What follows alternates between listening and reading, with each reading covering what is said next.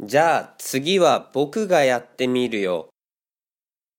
太陽はそう言うと、ゆっくりと男を照らしました。ああ、やっと暖かくなった。太陽が出てきたので、男は少し安心したようです。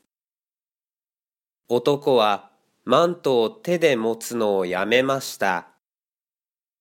次に、太陽は照らす力を少し強くしました。ちょっと暑くなってきた。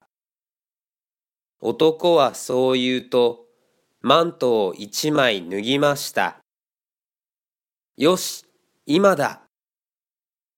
太陽は男がマントを脱ぐのを見て、照らす力をもっと強くしました。暑い。急に暑くなってきた。男はそう言って、もう一枚のマントも脱ぎました。やった！太陽は喜びました。それから太陽は力を弱くして優しく男を照らし続けました。